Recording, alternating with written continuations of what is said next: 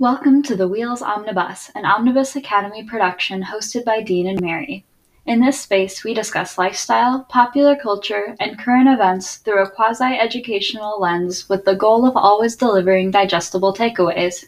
In what started off as an addendum about the Compromise of 1877, Dean and Mary spiral into a discussion of chaotic historical elections, the realities of the American party system, and recent reminders that we live under two vastly different injustice systems.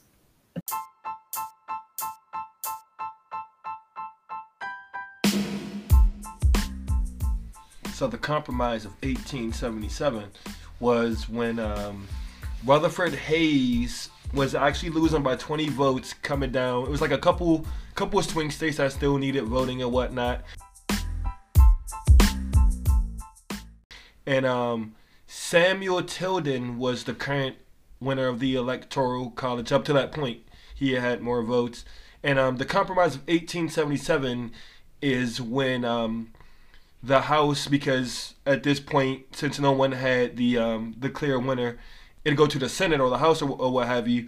And the compromise was, we'll give Rutherford Hayes, who was losing at this point, was losing by 19 points with 20 electoral votes to go, they said they'll give Rutherford Hayes the 20 votes if he pulls the troops, lowers a couple of taxes, and then also, here's a stipulation, you don't run for a second term.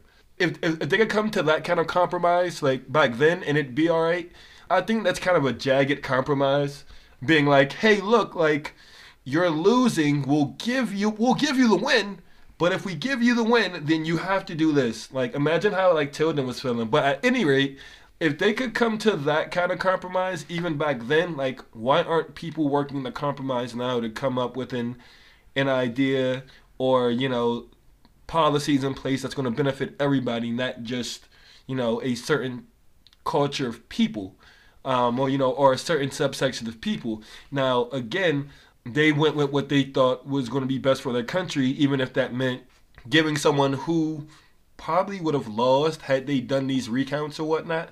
Like, they're willing to give that person a win because they thought that was the best for the country, but also thought that they'd only be good for 4 years and that they have to do these things. And I think that's how checks and balances are supposed to work. But at any rate, they took the time to come to a standpoint, come to a common ground. Like, why can't we do it now in 2020? That's a great question, Dean. If I'm being real, I don't think that Joe is going to run for more than one term. No, and I think and I think we raised a good you raised a good point the other day, your conspiracy theories and whatnot about, speaking to the effect of what if all this what's going on today is just not a front, but it's like it's them showing, it's the the repubs, especially the ones who are talking about, election fraud and we got 17 states out here trying to, the Supreme Court wanting to throw out votes and whatnot, like like but Yeah. but I'm sorry, but to speak to your point, it's them showing their, they're showing their asses off, but we could very well be in a situation where Joe Biden and Kamala Harris don't really do anything. Right, because they know the bar is so low right now that they could literally do nothing. Like, no positive legislation, nothing harmful either, but people are still going to be struggling. Like, police are still going to kill black people. Like, working class families are still going to not be able to make rent. None of that's going to change. But the bar is so low because, well, they're not actively setting the country on fire, so I guess we're fine, right? We can go back to brunch and wear our pussy hats. Speaking of on fire, my city's on fire right now. My city's on fire right now. In DC, we're on fire. I've seen the videos and the different pundits and whatnot show off the Million MAGA March, or part 2 or whatever it is. The election protesters. It's violent down there. It's violent. I mean, it's going to be violent. Like, you got the Proud Boys, and they're running through the streets screaming fuck Antifa and all this other shit, and they're burning Black Lives Matter flags and shit down. Yeah, there's going to be violence. Like you are coming down with the intent. I mean, you are a far right group, first of all. So you're a far right group, and if you aren't far right, then you feel okay with being radical and coming down to DC to protest something that the Supreme Court has ruled has been justified and it was legal, and this has all been legal the whole time. So you're coming down there and you're standing with a person. At this point, you're no longer standing with who you are and your morals and your values. You are now standing with a person who is okay with violent outbreaks like this. He is not going to come out and say anything that's like, we need to stop this. He won't say a word, which is the complicitness or the complicity or whatever that we talk about here on this side, whatever side you want to consider us. If you want to consider left or far left or whatever you may consider me and Mary. I haven't really adopted a specific label. But I mean, me either. But I'm big on radical change. I think radical change, if that makes me like a Green Party person, whatever. Like, if you're gonna throw a label onto, if you're gonna label me as anything, I'm definitely I'm far left. But I also don't think violence is the answer. But you're down here, you're challenging, and don't get me wrong, this happens every election, but in most instances, the person who lost is willing to concede and isn't calling things fraud, and if it's fraud, once it's been solved, that's pretty much it. Everything that has been considered fraud here in 2020 has instantly been dispelled. If it's like, oh, they're turning voters away and voter suppression, here's a video of it happening, and then finding out, oh, it was a misunderstanding, that person actually got the vote. Or like James Blaylock, who died in 2006, he didn't vote. His wife, who registered the vote, was Mrs. James Blaylock. Many old people sign their names that way. And again, a discrepancy that's gotten solved. There was this video of a mailman who was taking vote, who were moving votes someplace else, and it's like that turned out to be a photographer moving like their gear. So it's like everything that you all want to talk about. Oh, the Dominion voting system is totally I feel so bad for Dominion because they were just kind of thrusted into a situation where they're like, what about our voting systems? Even this doesn't even account for that Dominion had voting systems in states that were safely read. So I guess we gotta recount those too. Right. Let's recount those too, just to get confirmation of things we already know. It's like you all are asking to throw out votes in battleground states, saying that mail-in ballots are unconstitutional and goes against the state. And looking at you, Pennsylvania, because Pennsylvania has been the main thing that I've seen, that you need to throw out all the mail-in votes for Pennsylvania because in their legislation it says they aren't supposed to accept ballots after Election Day or a week after, or whatever the case may be, whatever the exact law is. And even so, all right, let's take 20 votes. Let's take 20 votes from Joe Biden, and let's give them to Donald Trump. You can have Pennsylvania. Take the 20 electoral votes. Right, hold on. Let's do some math. Right now it's 306 to 232. You need 270 to win. 306 minus. That's still Biden a pretty still clear win. That's pretty. That isn't as substantial as this is, but it's pretty substantial. It's not, that's not even a close one. That's a pretty big win. And then it's messed up because I feel like a lot of these people who are on the other side, who are trying to file these appeals and these lawsuits and whatnot, Trump tried to get people, certain states or whatnot, to vote on, to have their state legislation vote on the Electoral College and not the normal process, which is I think the Electoral College is selected by the people who that state votes for. So meaning if the state's mostly blue, most of the people who are selected from the Electoral College is blue, you'd get red from a lot of counties that went red, so you'll have your red. But for the most part, that's how your Electoral College is decided. He wanted to have state representatives, and why would he do that? Because they mostly select red. That way, you'd have a huge amount. You'd have a substantial amount of faithless electors from the states that went blue, which is why we throw away the electoral college. Which is I why we know. get rid of the electoral It's way college. too complicated and just absurd. Well, you realize that the electoral. I mean, how democratic is the electoral college? It is to a certain extent, but again, if in a democracy the people appoint elected officials, just knowing that it is legal for people, not even just one person, multiple people, to say, oh, even though my state, my state went blue, or my state went red for that matter, I'm going to vote elsewhere because I can.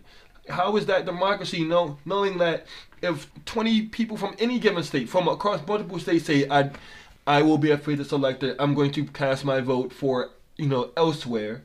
That's not democracy. That's not democracy. That could change the tide of an entire election. That could change the tide of an entire election, which is scary. You know what I mean? And we do talk a lot about the Electoral College being undemocratic, but I think really the founders were at least forward-minded enough to say, like the groups of people that we don't want to have a say are probably gonna get more rights in the future, but like how can we put it in place to where they will never be equivalent to being, a landowning white man? That's the Electoral College. They say, well, sure, even if slavery ends, even if women were to get the right to vote, they see these things happening in the future, but they're like, how can we still hold as much power as possible? This is one of many mechanisms that we can use. It's not a flawed system, you all. It was created this way. It was literally created this way. That's a forward thinking, being like, well, at some point, slaves will probably be freed. There are people here now who are abolitionists. Like, yeah, imagine like if John Lawrence, John Brown, but just right. That's very forward thinking, but also but it's still like we're gonna have these. We're still gonna make sure that the people who are going to be elected has to be selected. Like what? Let's complicate the process so that it's not one person, one vote. Right, and it's terrible what the Republicans, looking at the 17 states and the 106 who have all signed on, saying that these 4 states need to illegitimize and and uncertify their election. Like, we're looking at you. You all are placing a big asterisk when it comes to America, not even just democracy, America. Like, okay, you get voting fraud, you get voting fraud theories and all that every election, you know what I mean? And this goes as far as back. I mean, you could go as far as back. I mean, you could say the 2000 election, but that had legitimate, fraud. 2004 had some issues, but you go as far back as when Lincoln got elected. When Lincoln was elected his first term, he had, I think it was his first term, he had 17 electoral votes that were deemed ineligible or uncertifiable, in 2 states that he carried that they said no. One, I forgot which states they were, but at any rate, they were. I think they hadn't fully transitioned from the. So when several states seceded, and you had the Confederate States of America, as they started to come into, but there were states that had voted that were coming into it, but hadn't fully transitioned over. But even then, they were calling fraud. Then they were like, let's suppress the votes. I mean, and that was what, 1860. And there would have been such a limited voting class at that time. Right. I think in that election, something like not even like roughly 50% of eligible voters voted. But I'm unsure. But I don't think any candidate that ran had like over 1 million votes. Maybe a couple million. But you look at 1860, you look at what states were there, and then what states were a part of the Confederacy who weren't even voting at that time. Right. I mean, it's interesting. It's also very interesting to look at who owned the territories at the time. So, like, side note, so some of the states that were they weren't even states yet; they were territories. They were territories that hadn't been fully claimed, like the Montana territory or like the Oh, Oklahoma yeah. territory. Because it was interesting. At one point, a state was owned split down the middle between like Oklahoma and Indiana. Oklahoma. So at one point, Oklahoma was actually split down the middle, and it was owned by, it was half Oklahoma and half Indiana. Oh. Indiana had, yeah, so Indiana had this part, had like half, it was like Indiana on this side and Oklahoma on this side. Like these are just areas, these are just land. Right. I mean, obviously inhabited, but not But by white people. and I think it was funny back then that they knew if Lincoln won, the Civil War was, it was like that was a foregone conclusion. Like everyone knew if Lincoln won, like they were like war. Well, that's because was it Lincoln? Lincoln who wanted Western expansion. So even though we had California, he still wanted those territories we were just talking about. Right. And they're like, oh, well, Lincoln is going to add these territories, but they're going to be free territories. And the And South just was not okay with that. in 1860 might have been a contingent election too. I know 1825 had a contingent election. 1860 might have been a contingent election. Can you help me out with what that means? So like Georgia's runoff, Oh, where okay. where if nobody receives the legal amount of votes necessary, it goes to the House and the Senate. So 1860 must not have been because I was just telling earlier he had 227 votes, electoral votes. So I don't think it was contingent. I know 1825 was a contingent election, which was interesting because so it's funny that when you look at some of the early elections, there like the two party system wasn't a thing. The two party system wasn't a thing. You had your Democratic Republicans, you had your Federalists, but then you had socialists, you had, well, I mean, not so, but you had your Democratic Republicans, but within Democratic Republicans, you had your anti-Masonic, you had your Masonic, you had your Jacksonian, you had your anti-Jacksonians, you had your Federalists, like Federalists, more Democrat, but the point being is that they had more of a variety of people who were taken seriously. I wish the two party system here was eliminated, where it wasn't just Democratic or Republican, where like Joe Jurgensen might have had more of a say, or Howie Hawkins might have had more. Bernie could have continued running as a Democratic Socialist, Right, or right, Trump could have been running against, I don't know, Mitt Romney or something. You know what I mean? right, It's right. like we do not have Democrats and Republicans. We have like fascists, conservatives, Democrats, and progressive socialists. If we were to just say four parties, not even to mention anywhere else that someone may lie on the plane of political viewpoints. I'm guessing the issue that they were having with that is that you might have seen more contingency elections, but also I think we've only had like three in our entire lives, or since the presidency became a thing. And I want to say I only know two off the top of my head, and even with two contingency elections in a group, you're looking at pre 19, like early 1900s, where it was a three or four party system. You won't get that many contingency elections, I don't think, if we went back to I mean, again, look at Ross Perot, who, right, in the year 2000, under the Reform Party, gets 19% of the vote. Yeah. Hold on. Okay, you said around the early 1900s is kind of when we start shifting to a two-party system more so. Would you say that coincides with when the Democrat and Republican parties kind of flip their general stances, or were those more separate events? It was earlier. It was probably more mid to late 1800s that it became more of a two-party system, and that's probably when that shift became, because the Republicans for a good while, pretty much ran the presidency. Right, because like in the name itself, it's like, okay, this is a big government party, right? We're like Democrats in the name itself. This is a more power to the people party. And I mean, I know states' rights and all that whole idea makes it complicated, which quick tangent. As much as I do greatly dislike our representative in Ohio, he did not join the group He to didn't. Cancel the vote.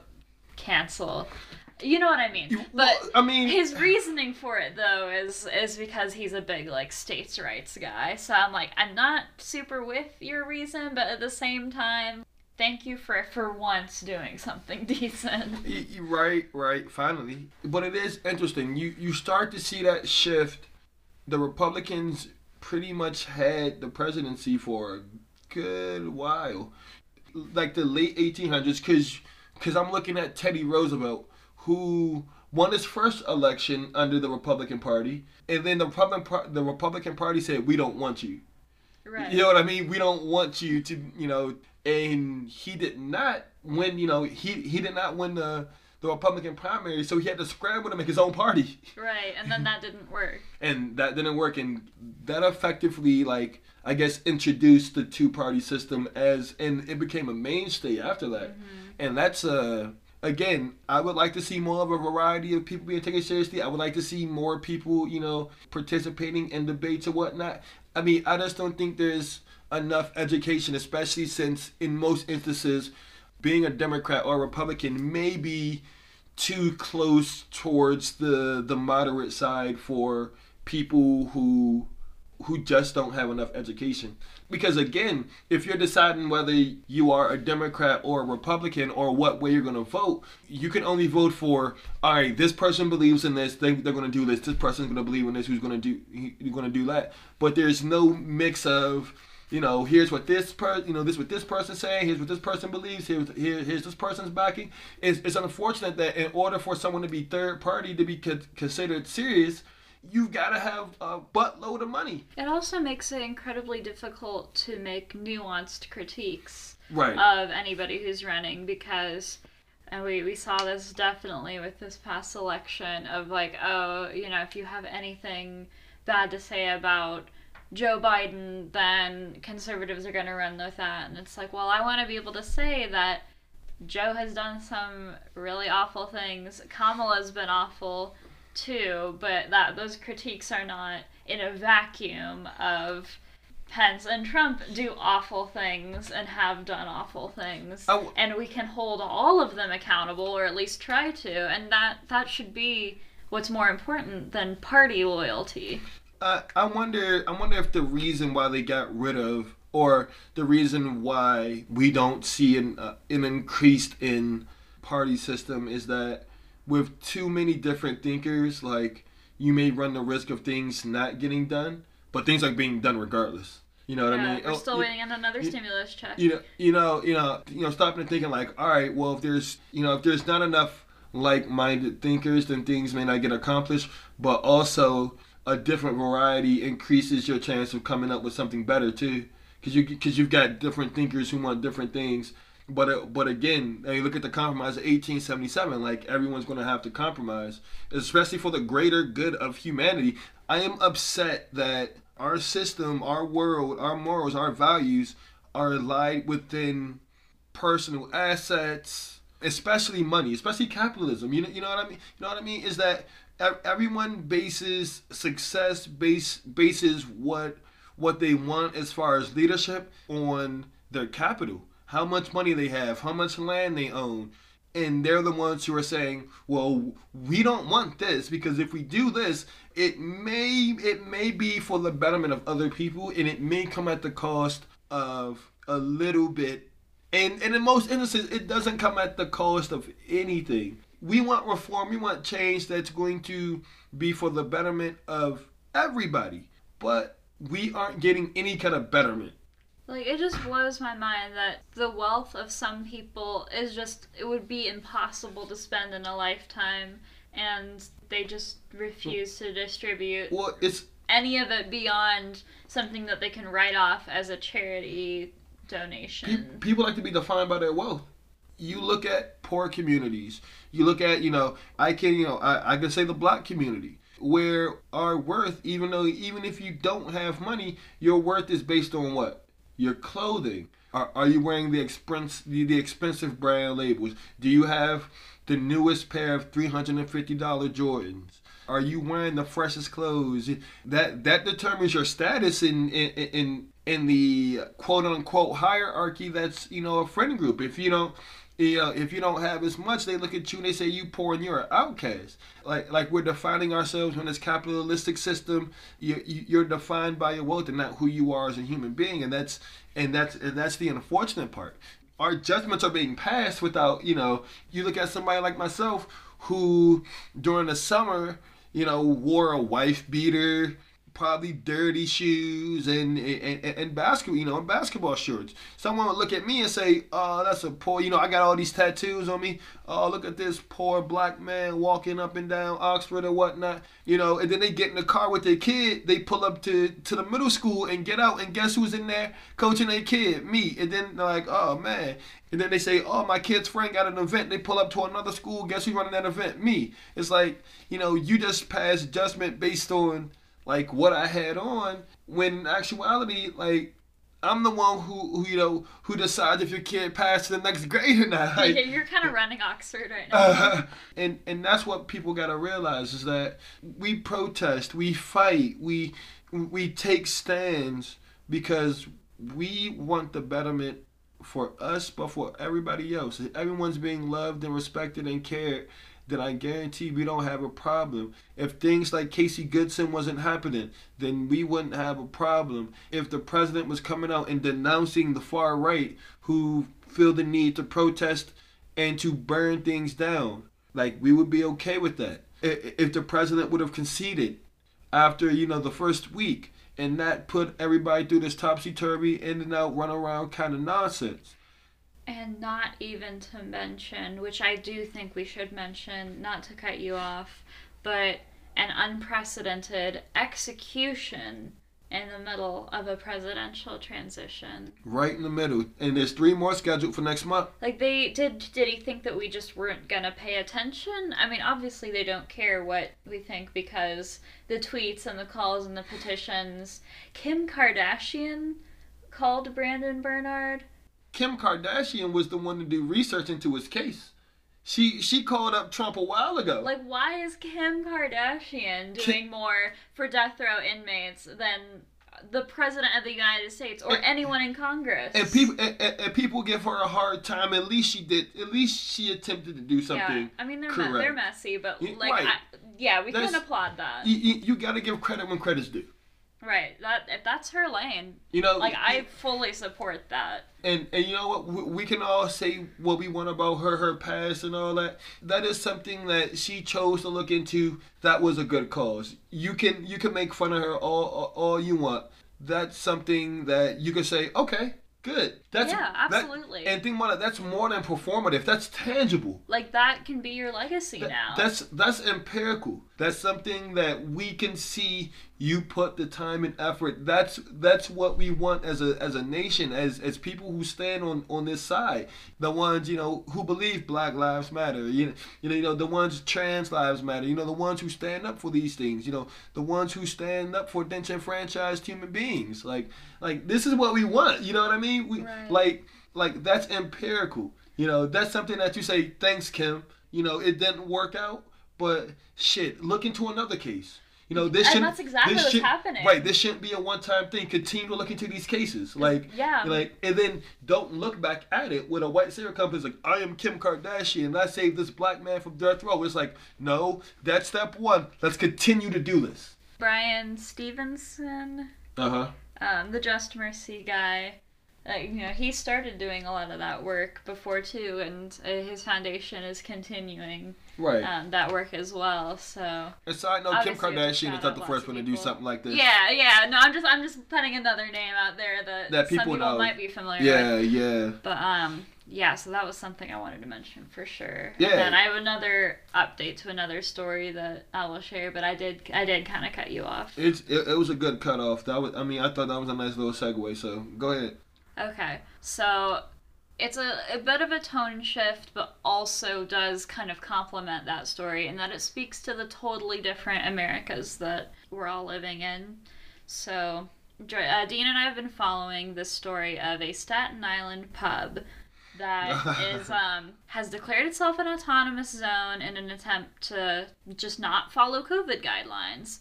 So eventually the police department has gotten tired of them doing all that and like tried to, I think it was either evacuate the bar or take further action. And the pub owner hit the sheriff with his car, but like is out free and has not faced any consequences. So you can hit the police with your car, but you can't if you're a white person. But you can't walk inside the house with a Subway sandwich, huh? And I will give credit to the No White Saviors Instagram page that specifically was putting the comparison between Casey Goodson, Brandon Bernard, and the Staten Island pub.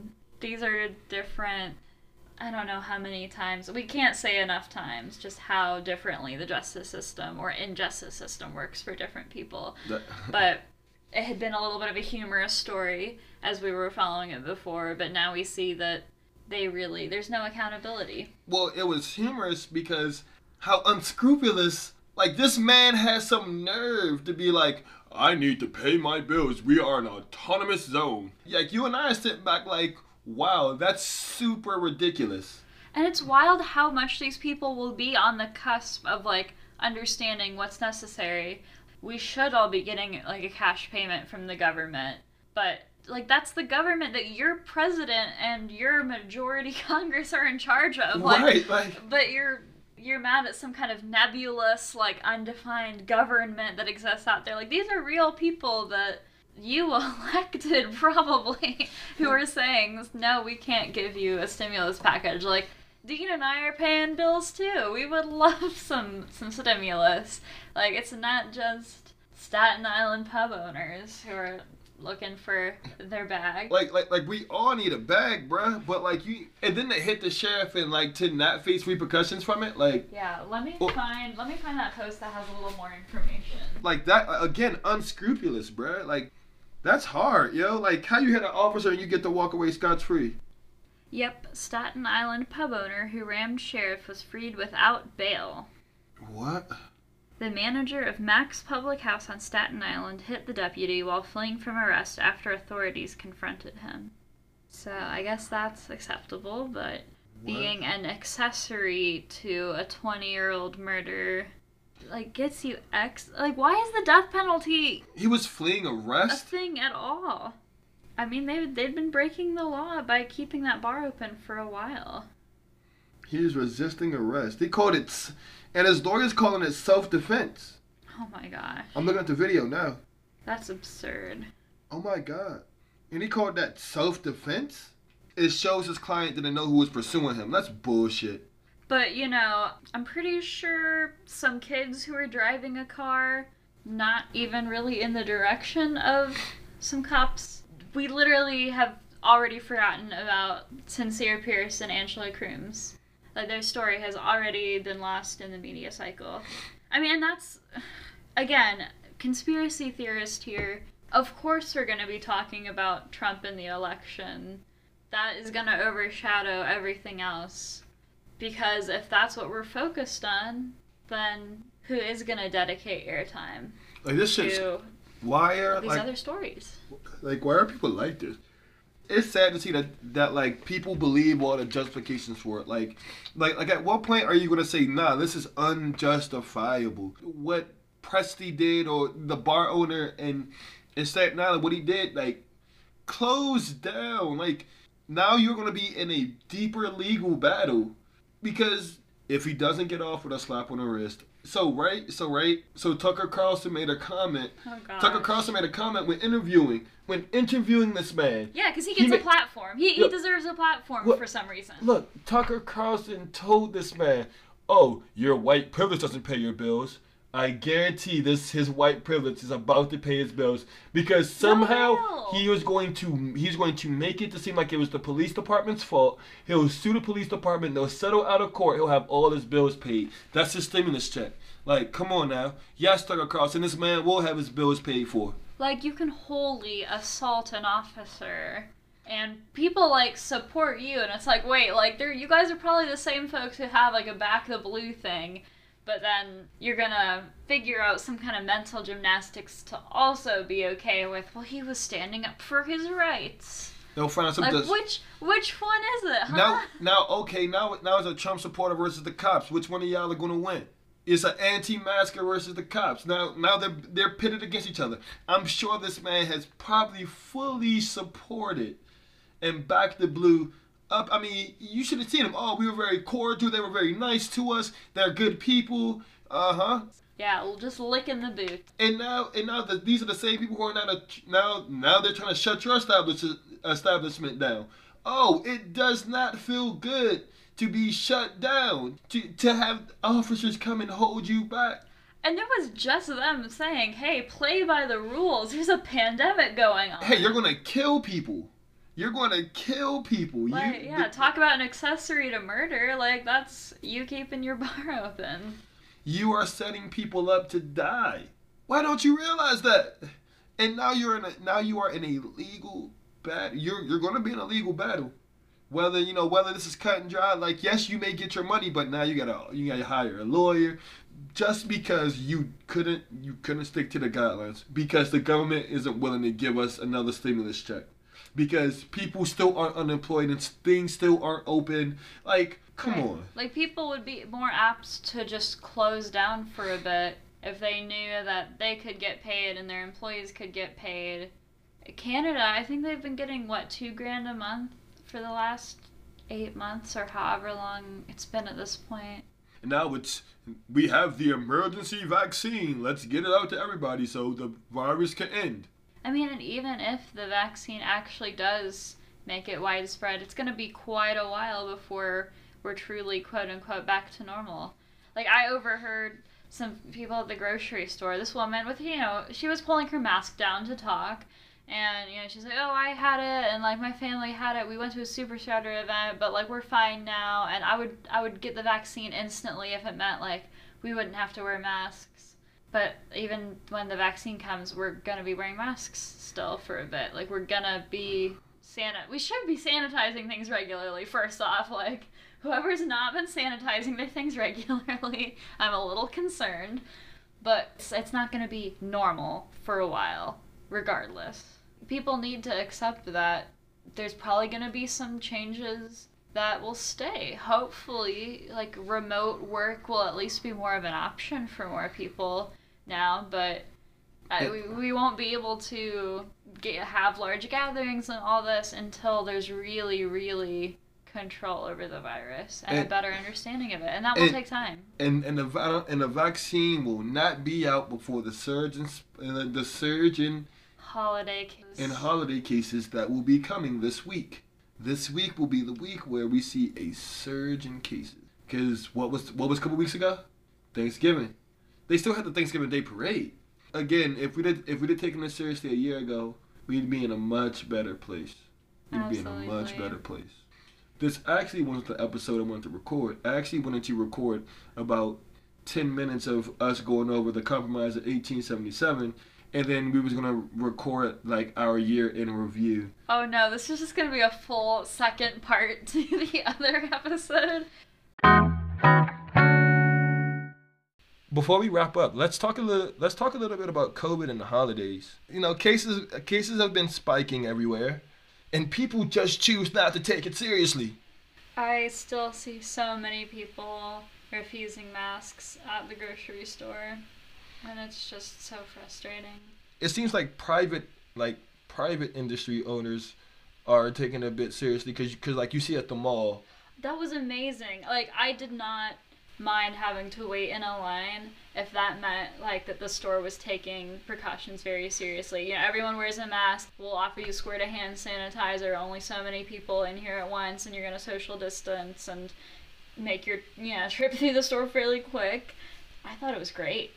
Yeah, and with that being said, we are predicting a huge surge in a week and a half. I know people had big family gatherings, and you're like, you have got to be joking. I know you all see the reports. I don't know why Americans are not taking this seriously. Like, Americans are not they're taking this with a grain of salt. And it's funny because people are like, there will be no mask after November 3rd. And yet, people are still wearing masks. Like, oh, come on, Dean. You know it's not till the Electoral College actually votes that COVID's going to be over. And it'll be revealed to be a secret master plan. I mean, this has been going on for almost a year now. I know. And people are continually to take this with a grain of salt. And Trump having COVID did not make things any better as far as the severity of it, because they throw $3 million, or they spend as much money as they need to get him as cured as fast as possible. When he says, "I beat COVID. COVID's not a bad thing. You get over it and you live." And it's like, so many people are dying, dude. Yeah. So many people are dying.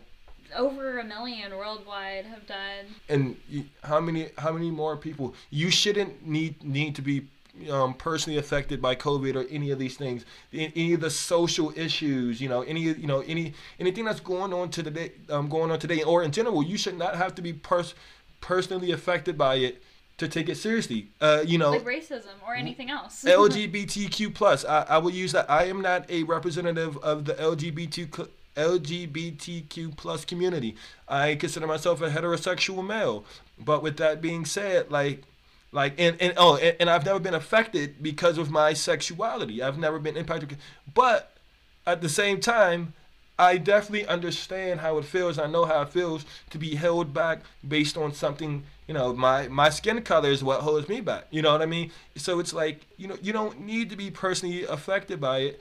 But again, I know people who have, and I have a basic understanding of what it is to be held back. You don't need to be personally affected by it. You don't have to have a stake in a race to feel for, a community. To hear a community out. And if you do need to be personally affected by it, then what's wrong with your individualization? Seriously, what is wrong with your individualization? If you have to be personally affected by it to understand, COVID is killing people. Like, it is killing people at a breakneck pace, and it will not get better. Do your part. Well, and even the people who aren't dying from COVID or even catching COVID at all, like, it affects so many people outside of that. Like, I do talk about, my mom works at a nursing home.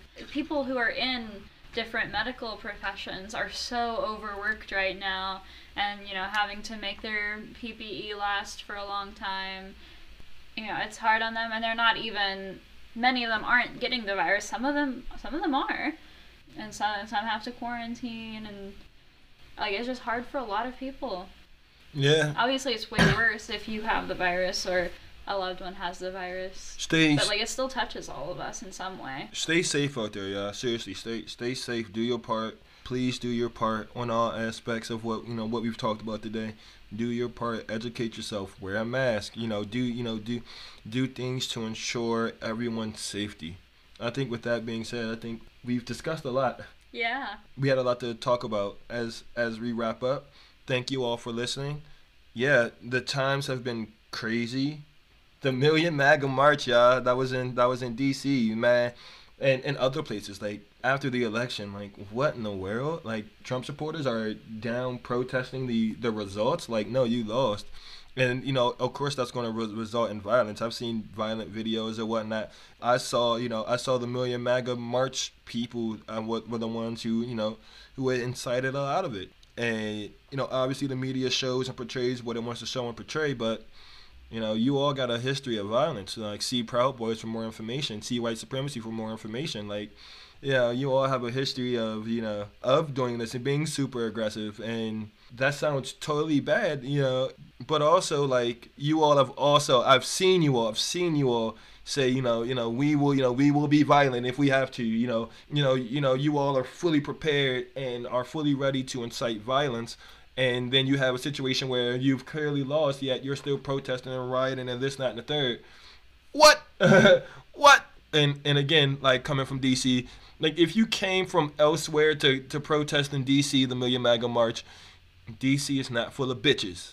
We are not bitches. Like, if you come down there on that bullshit, you will be sent back with that bullshit. Like, also, yeah, can we talk about how, like, people who do protest sincere causes like Black Lives Matter were mostly doing so in areas where they were from, whereas the racist counter protesters or Million MAGA March people, are traveling somewhere to cause trouble, see Kyle Rittenhouse for more information. Look at Kenosha, Wisconsin. Like, but you know, and you know, they're coming from all over the place. You know, by the way, that Rittenhouse case, my word. Oh my gosh, and his sponsorship. He got he $2 million bill posted like.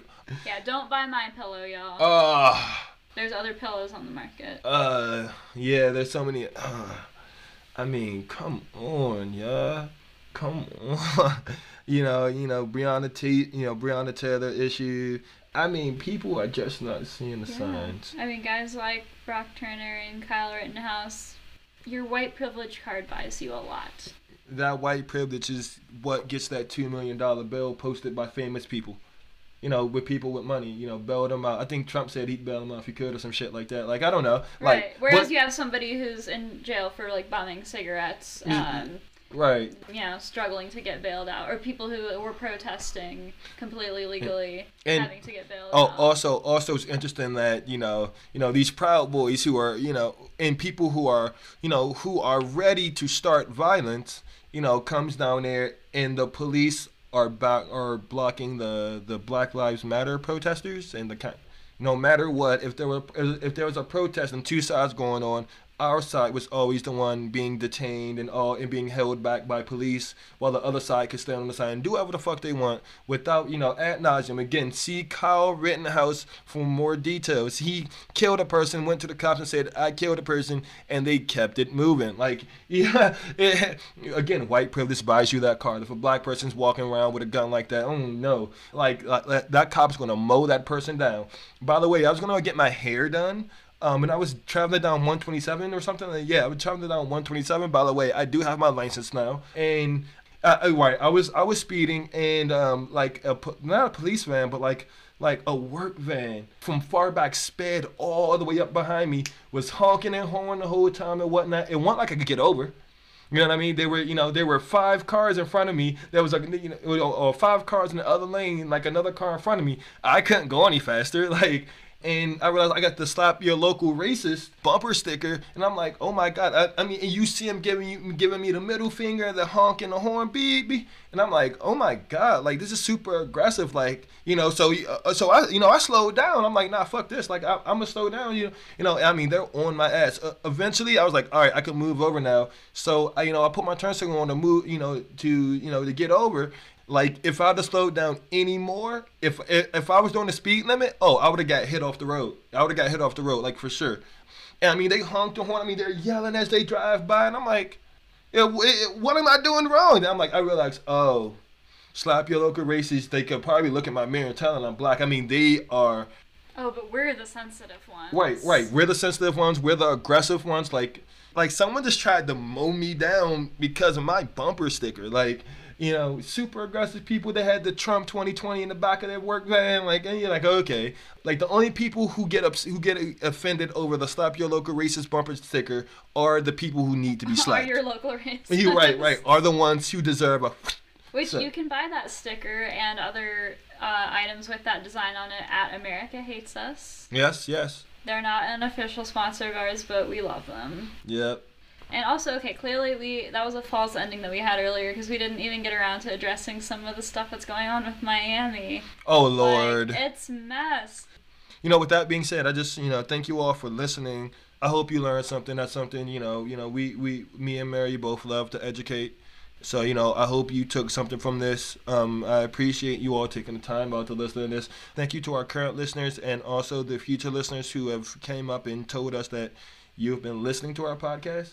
And thank you to our listener support from Maddie Crow. We see you. We appreciate you. Yeah, our first person who pledged $4.99 a month. Like, shout out to you. I know you're leaving Oxford soon. We got to get you on the show. That this is your invitation to be on the show for next time. We'll be recording soon. And then just a quick update. Probably close to the end of the year. Me and Mary are going to do year-end reviews where we sit down and we just talk about all the accomplishments and, a lot of things that we could celebrate through a difficult time like 2020, because there was a lot of negative that happened, but there's a lot of growth that was made, too, from the both of us. So, expect that being in the next couple podcasts. But, yes, Maddie Crow, hit us up.